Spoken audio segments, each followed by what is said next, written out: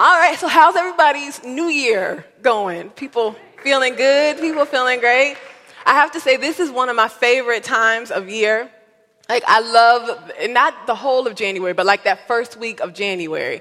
Because it's just, so if I was a church father back in the day when they were deciding like what day Christmas would be on, I would have put it in that first week of January. Because I think the first week of January, right, it captures like that hope and that excitement and that expectation way more than the end of December.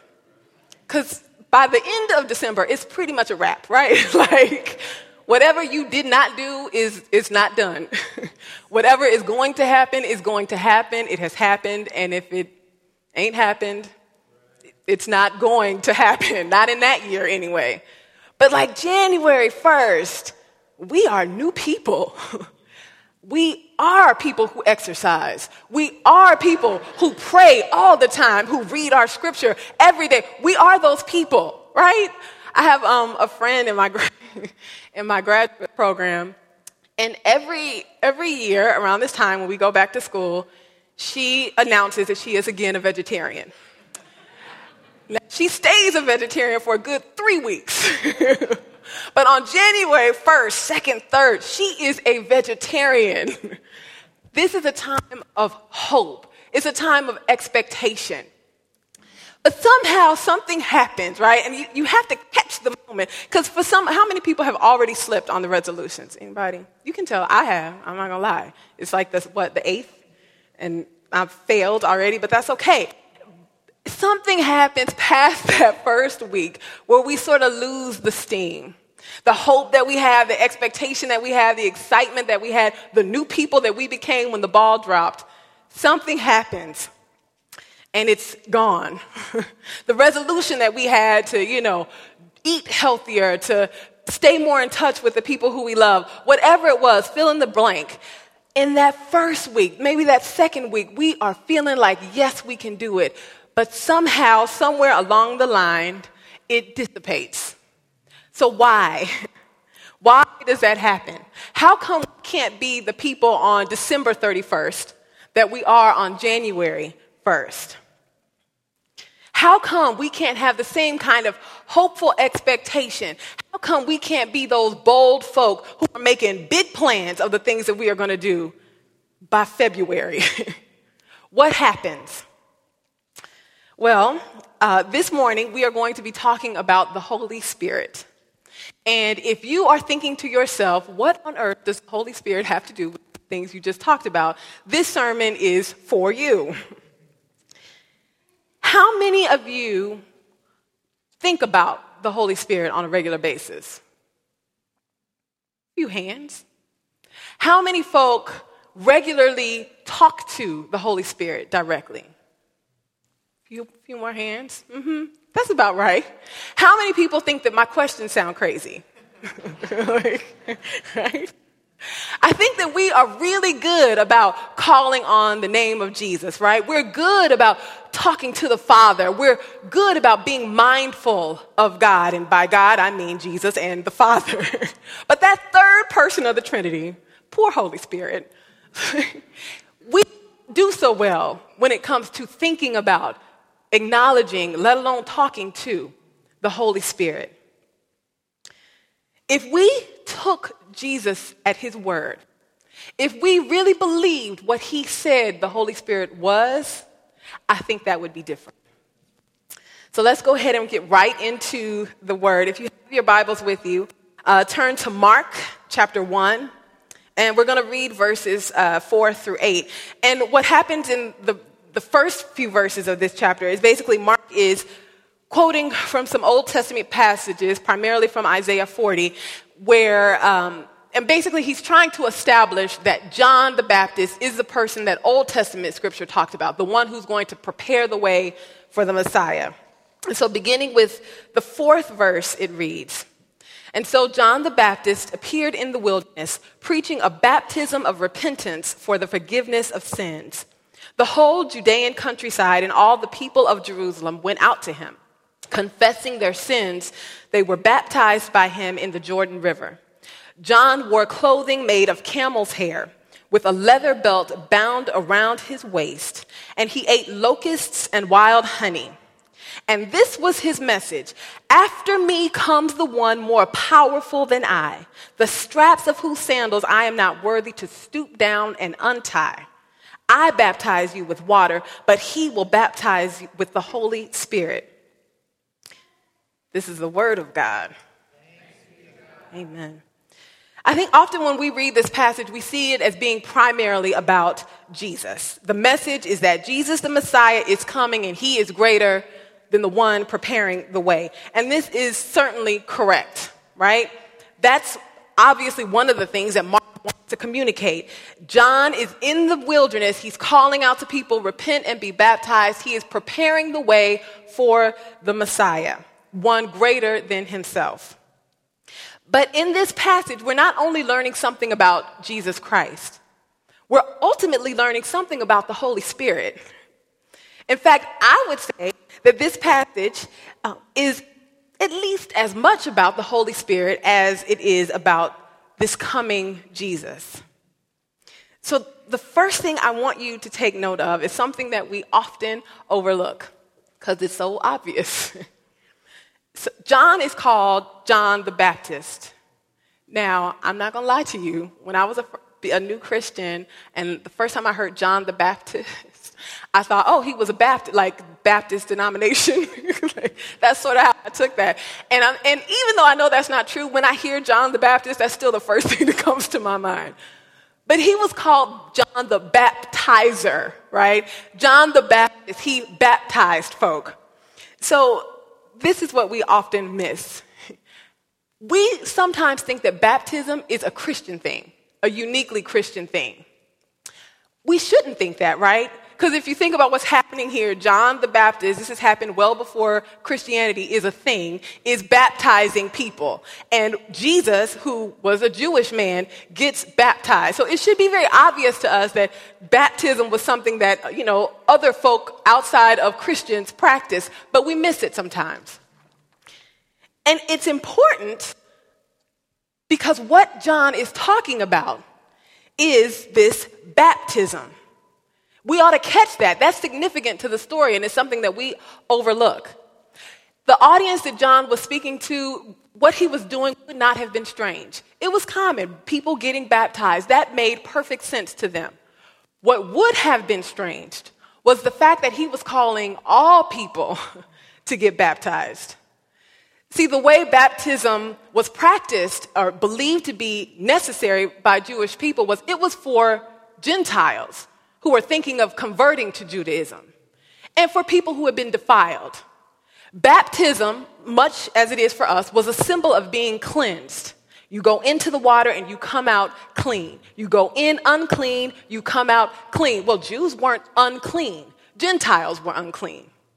Folk who maybe had been healed of skin diseases were unclean.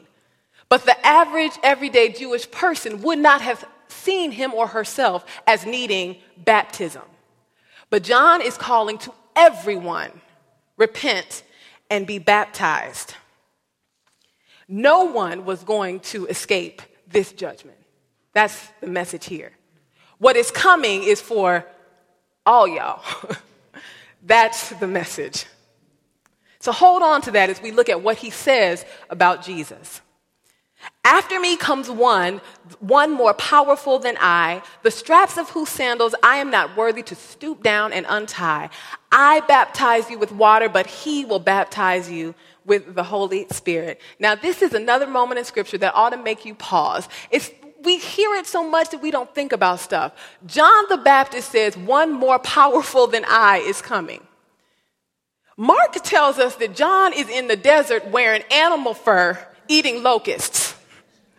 And he's saying one more powerful than I will be coming. And just in case you got a little bit this is not a cultural thing. It wasn't common for Jewish people to go out into the desert, put on animal fur, and eat locusts. He would have looked a little bit crazy.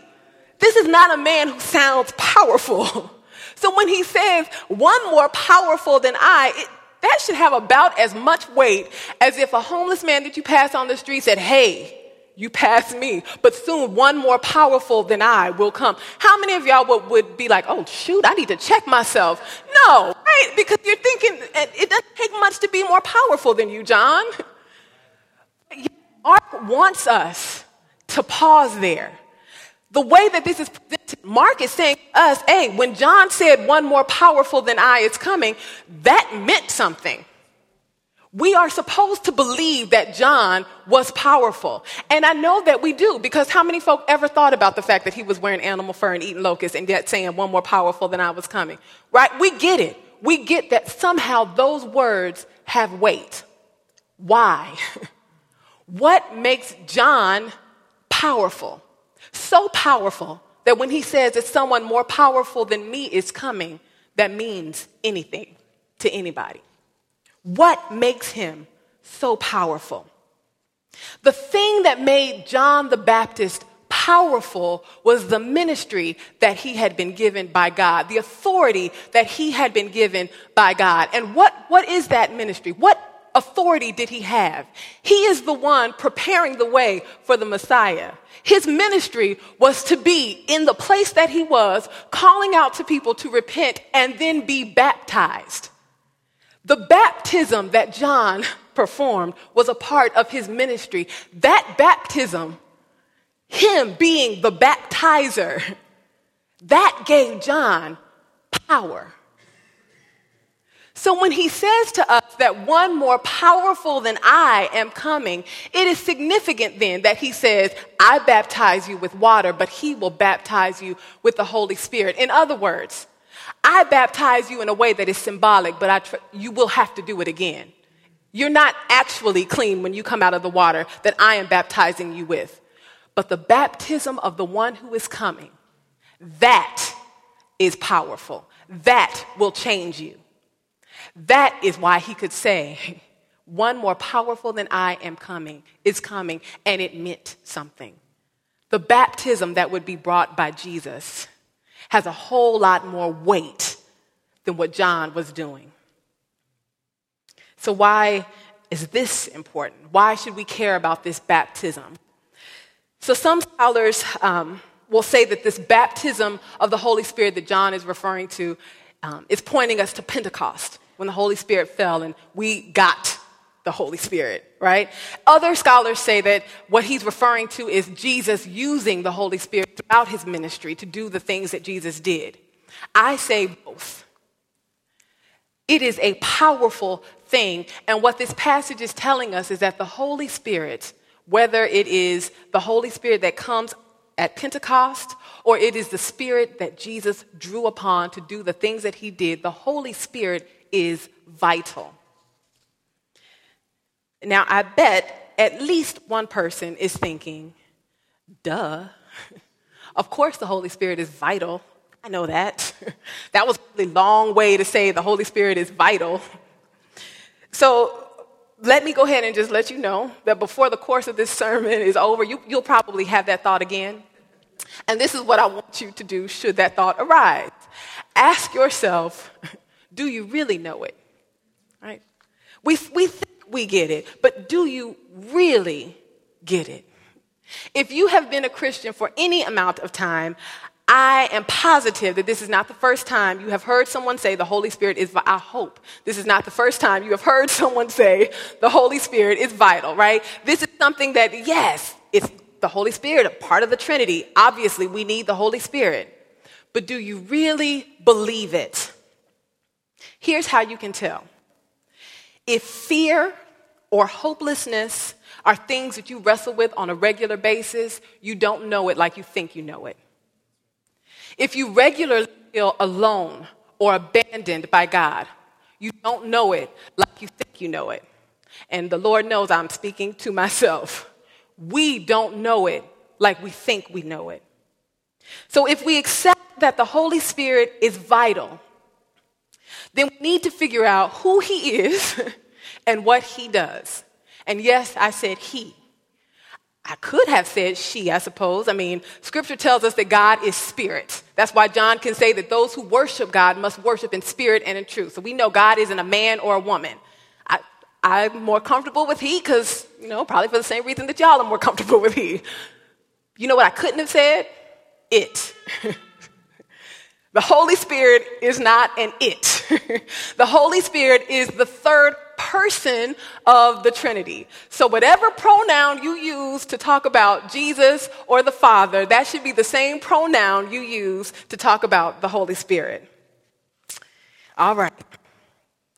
So what I want you to go ahead and do is let's talk about who is he. So turn your Bibles to John chapter 16. And I'm going to read for you the 7th verse. It says, "But very truly I tell you, it is for your good that I am going away. Unless I go away, the advocate will not come to you. But if I go, I will send him to you." So this is Jesus now speaking to his disciples. And he is telling them that it is good that I go. I know y'all are sad, but it's good that I go because I have to go in order for the Holy Spirit to come. So there are two important things that you need to catch in this very short verse. The first has to do with language. The Greek word that is translated here as advocate is the word parakletos. And this is a word that was unique to John. It's used 5 times in this gospel, and he also uses it in 1 John. And this has been translated a whole lot of ways. And I'm sure for those of you who are following in your Bibles, unless you have the exact version of the NIV that I have, your Bible probably said something different. How many people have counselor in their Bible, right? So the NIV used to translate it as counselor. In newer editions, they translate it as advocate. Anybody have a King James version or learn this in the King James version? What does yours say?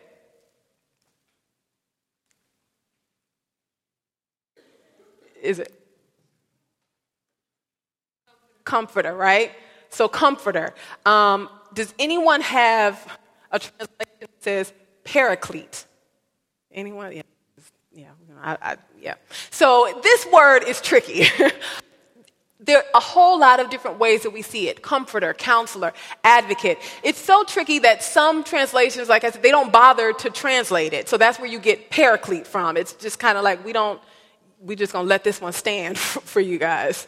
Because there's debate about what exactly they're trying to get at with this word. So the root word for parakletos is a verb, and it meant one who comes alongside.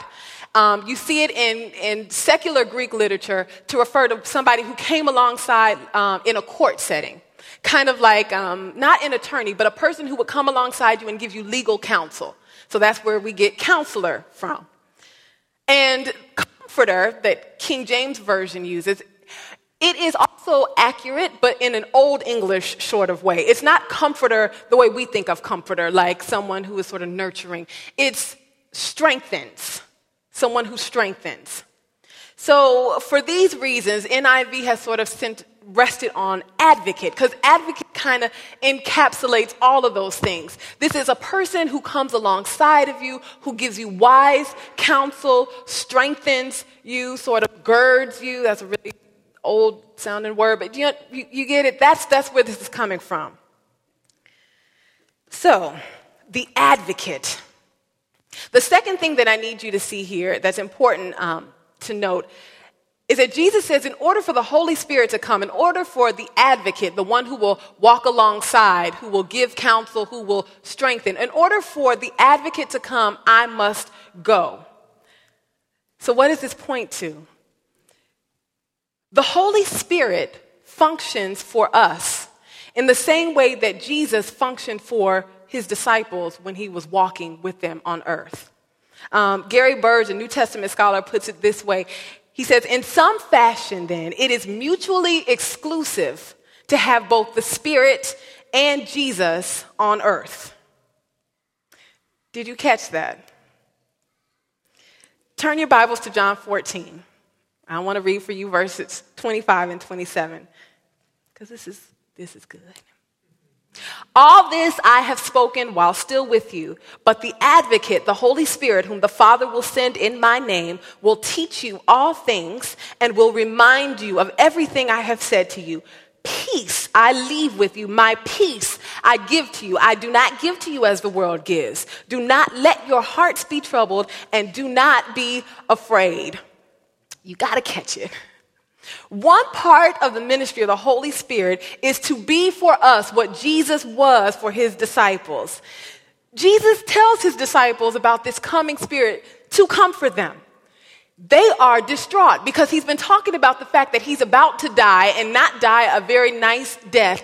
They don't want him to go. They are feeling not only like we are going to mourn the loss of this person who is our friend, but we are going to be left alone. And Jesus is saying, no, I'm not going to leave you alone. I'm going to send the advocate to walk with you. And see, when we hear Jesus say, peace I give to you, my peace, it sounds kind of trite, right? Like, oh, how cute. Peace, that's nice. But think about what is happening. Think about the context of Jesus delivering these words. These folk have walked with this man for 3 years. Now, if you will recall, the first part of their ministry, they spent most of the time fleeing. Do you remember that? Every time you read in the Bible, and then Jesus fled, Jesus withdrew, Jesus moved quickly, the disciples are fleeing too. So you spend the first part of this walk kind of on the run, and then the last part, he's constantly talking about the fact that he's going to die. You know people want to kill him. You know he's not popular, and you know you are not popular. And we know that the persecution that the church was going to face, the persecution that these disciples was going to face was great, right? Because we see all throughout Acts the things that happened to them. When Jesus says, my peace I give to you, he's saying in the face of loss, in the face of persecution, in the face of death, peace. Peace. Do not be afraid. How can they have peace? How can they not be afraid? Because the advocate is going to be with them. Just as they are not afraid when they are with Jesus, they don't have to be afraid when they can't see his face anymore. Because one who will serve the role that Jesus served for them will be with them. The advocate is coming. The advocate will give you counsel. The advocate will teach you. I know y'all ain't got it yet. The advocate will teach you. I know your memories are short. The advocate will remind you. Don't worry.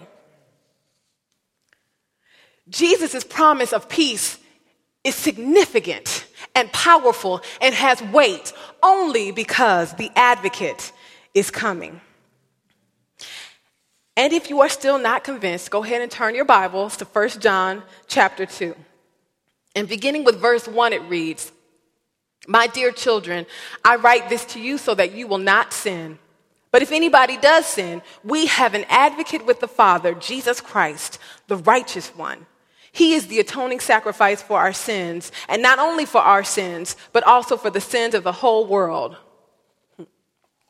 We have an advocate with the Father. Your ears should have perked up when you heard that word.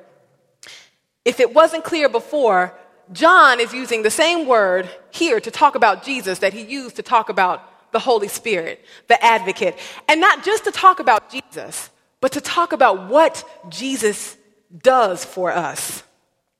If anybody sins, we have an advocate with the Father, Jesus Christ, the righteous one. Now, this excited me when I got it. And so I want to make it plain for you so that you too can be excited. You are untouchable because of the Holy Spirit. Do you get that?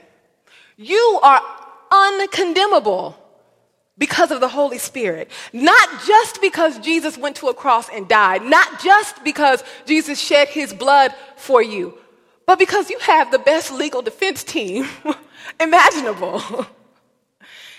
You cannot be touched. When Satan rises against you, when he tries to sow seeds of fear, when he tries to convince you that you are not worthy, that you are unlovable, that you are all the things that we like to believe in our heads about ourselves, the Holy Spirit is there to say, no. You can't touch this one. Just as Jesus stands before the Father, and we can be righteous because he is righteous and his righteousness is transferred to us. He advocates for us before the Father. The Holy Spirit advocates for us in this world. The Holy Spirit walks alongside us, stands before us, guides us, leads us, and makes it possible for us to look at Satan and say, get thee behind me. That's what the Holy Spirit does for us. That's why we can have peace. In the face of all the mess that we face every day, in a world that is absolutely not peaceful, we have peace. You are untouchable. The author of Titus says it this way in Titus chapter 3. At one time, we too were foolish, disobedient, deceived, enslaved by all kinds of passions and pleasures. We lived in malice and envy, being hated and hating one another. But when the kindness and love of God our Savior appeared, he saved us. Not because of righteous things we had done, but because of his mercy, he saved us through the washing of rebirth and renewal by the Holy Spirit, whom he poured out on us generously through Jesus Christ, our Savior, so that having been justified by his grace, we might become heirs, having the hope of eternal life. You are untouchable. All of the mess that we get bound up in, strife, striving, gossip, persecution, suffering, all of these things, it cannot break your soul. It cannot break your spirit. It cannot condemn you. You are uncondemnable because the Holy Spirit comes alongside you. See, when we call on God to be present, when we sing songs and we say, Lord, please come to this place, Lord, the Holy Spirit is who we are talking to. The Holy Spirit is who shows up. We know that we are not alone, that God walks with us. When Jesus said, I will never leave you nor forsake you, the promise was because the Holy Spirit will be there. But do you believe it? Do you really, really believe it? At the start of this sermon, I talked about the hope that we have in the new year. And we asked the question, why does it dissipate? Well, let me ask you this. Who informed your resolutions for this new year? Who did you consult? Did the goals, the plans, the promises, the commitments that you pledged to keep, did they come after reflection, after conversation with the Holy Ghost? Oh, that was so, Holy Spirit, sorry, I went back to my roots. Who did you consult? How much time did you spend asking God to direct your path, to order your steps, to give you vision for this new year?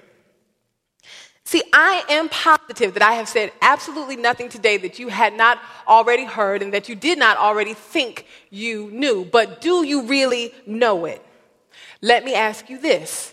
If Jesus Christ lived in your house, like in the flesh, if Jesus Christ was your roommate, would you talk to him about your plans?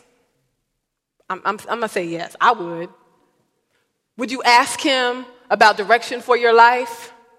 On a regular basis, right? And if Jesus Christ in the flesh, who your roommate, said to you, you know what, in 2012, I have some things in store for you. And the first step that you need to take is to do X. I don't care how crazy X sounded. Would you do it? See, if we believed this thing for sure, we would not let another January 1st roll around without having spent significant time talking to, consulting, trying to hear from the Holy Spirit. The Holy Spirit is the person of the Trinity that walks with us, that dwells inside us. He is the person of the Trinity that speaks to us, that guides us, that reminds us of the things that we have learned, that reminds us of the things that God has spoken to us in our quiet times. He is the one who continues to teach us as we move through this Christian life, and yet we act like he does not exist most times. If you believe it, if we took it seriously, our lives would look a whole lot different.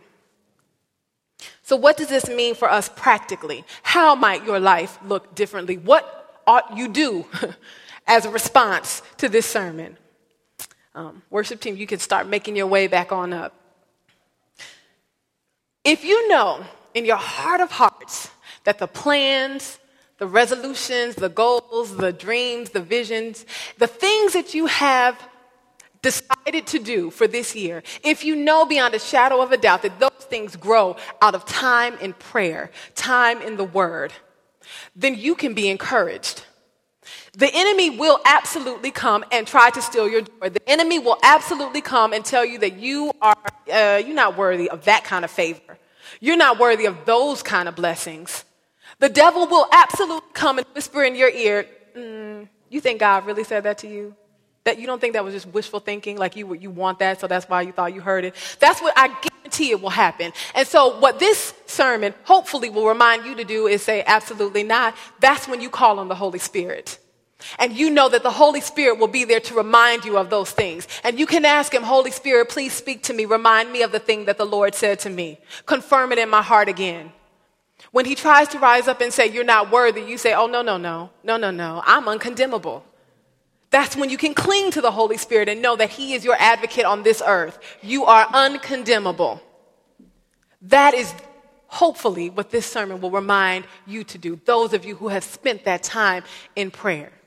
Now, for those of you who started this year with great resolutions about eating better and exercising and whatever you thought was a good idea, but you didn't spend not a lick of time talking to the Lord about what maybe he thought was a good idea for your life, or for those of you who started this year and you were so broke down at the close of last year that you didn't even have the strength to talk to the Lord about what might be his plan for you this year, then I want to encourage you not to leave this space without starting a conversation with the Lord, without starting a conversation with the Holy Spirit that I hope will continue when you walk from this place. The encouragement for you is that God absolutely has a plan for your life. And he left us with one who will walk alongside us and ensure that that plan will be brought to fruition. The encouragement for you is that you have not been left alone. There is absolutely nothing that God has called you to. There is no vision that he has given you that is not possible. I don't care what your circumstances look like. You have an advocate who walks alongside of you. The same power that Jesus drew on to heal the sick, to raise the dead, that power is inside of you. The Holy Spirit not only walks alongside us, the Holy Spirit dwells within us. That ought to make you walk out of here feeling like you are like 6 feet tall. Like, what? Jesus made a dead man get up from the grave. That power is in me? Oh, what you want me to do in 2012, Lord? Be encouraged because you have an advocate. You have one who will give you wise counsel. You have one who will strengthen you. And he walks alongside of you and he dwells inside of you.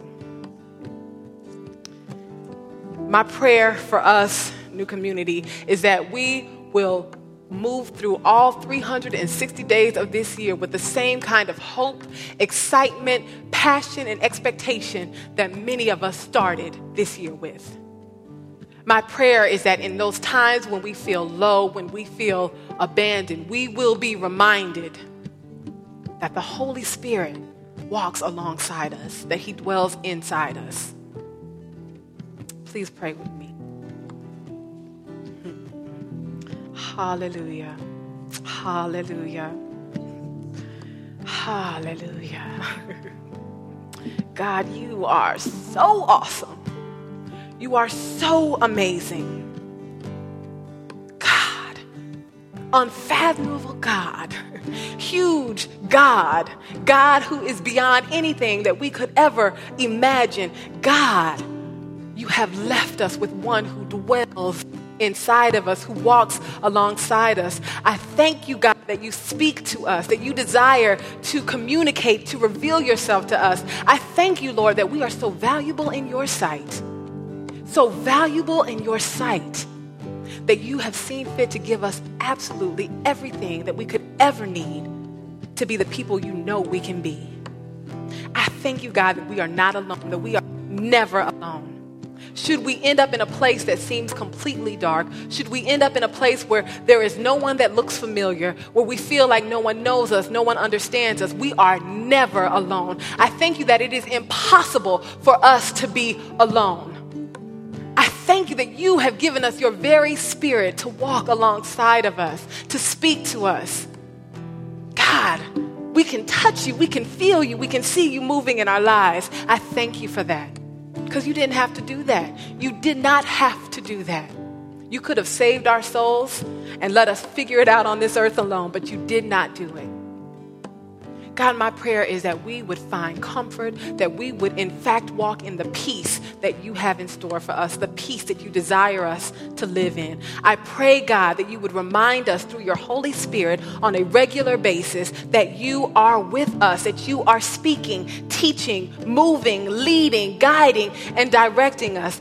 I pray, God, that we will have peace, that we will find confidence in the fact that an awesome God finds us so important and valuable that he would take the time to give us his Spirit, that he would take the time to call us to great things and then give us the power to do those things.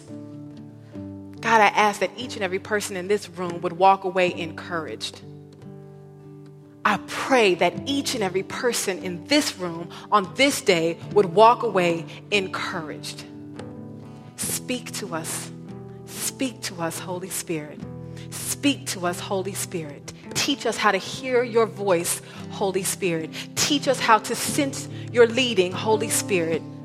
Speak to us. Show us how to be people who rely on you, who are desperate for you. Show us how to be people who will not move unless we have heard from you. Show us how to be people who seek after you. Speak to us, Holy Spirit. Speak to us, Holy Spirit. God, you are awesome. And we thank you for the God that you are. We thank you. I thank you for each and every blessing that you will give to the people in this room that you have already given. I thank you for the calling on each and every person's life. I thank you for the seeds that you have sown in their lives and the seeds that they will sow. I thank you that this world is going to look different because of the ministries that you have given each and every person here. I thank you that those things that you have called us to will come to fruition. I thank you that we can stand on the promise that the visions that you have given us, the dreams that you have given us, are not things that will just fall down dead in the earth. You have breathed life into those things. I thank you that this community will look different. I thank you that this nation will look different. I thank you that this world will look different because of the things that you have spoken into the lives of each and every person that is here. Thank you, Jesus. God, we honor you. We honor you. And we ask that you would continue to teach, continue to lead, continue to guide, continue to encourage. Lord, I commit each and every person in this room to your hands. I thank you that you have promised that absolutely nothing could pluck us away from your hand. So as we go from this place, Lord Jesus, let your Holy Spirit strengthen us. Let your Holy Spirit guide us. Let your Holy Spirit teach us. Make our hearts open to receive it. In Jesus' name.